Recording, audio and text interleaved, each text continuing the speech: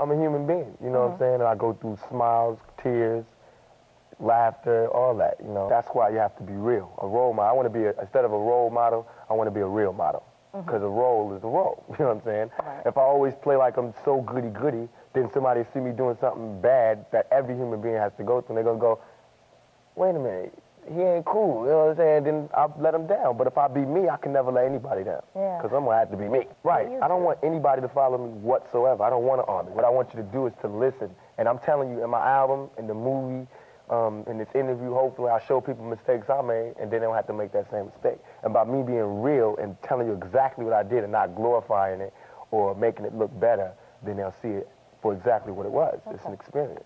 I just had to get motivated, you know, come up with some concepts. Yeah, me, Eminem. Get down with some creative people that I really wanted to work with, you know what I'm saying? So it just took that long to put it together. Hopefully, it's a lot of talk about it. We just have to wait and see if the powers that be let it happen. We'll see. It's an amazing growth from the last one, too. Yeah, the album is incredible. I mean, they're really going to get into this one. I mean, it's crazy. I mean, we're waiting for the picket signs and what have you because of some of the things he's saying, but it's going to be a wild one.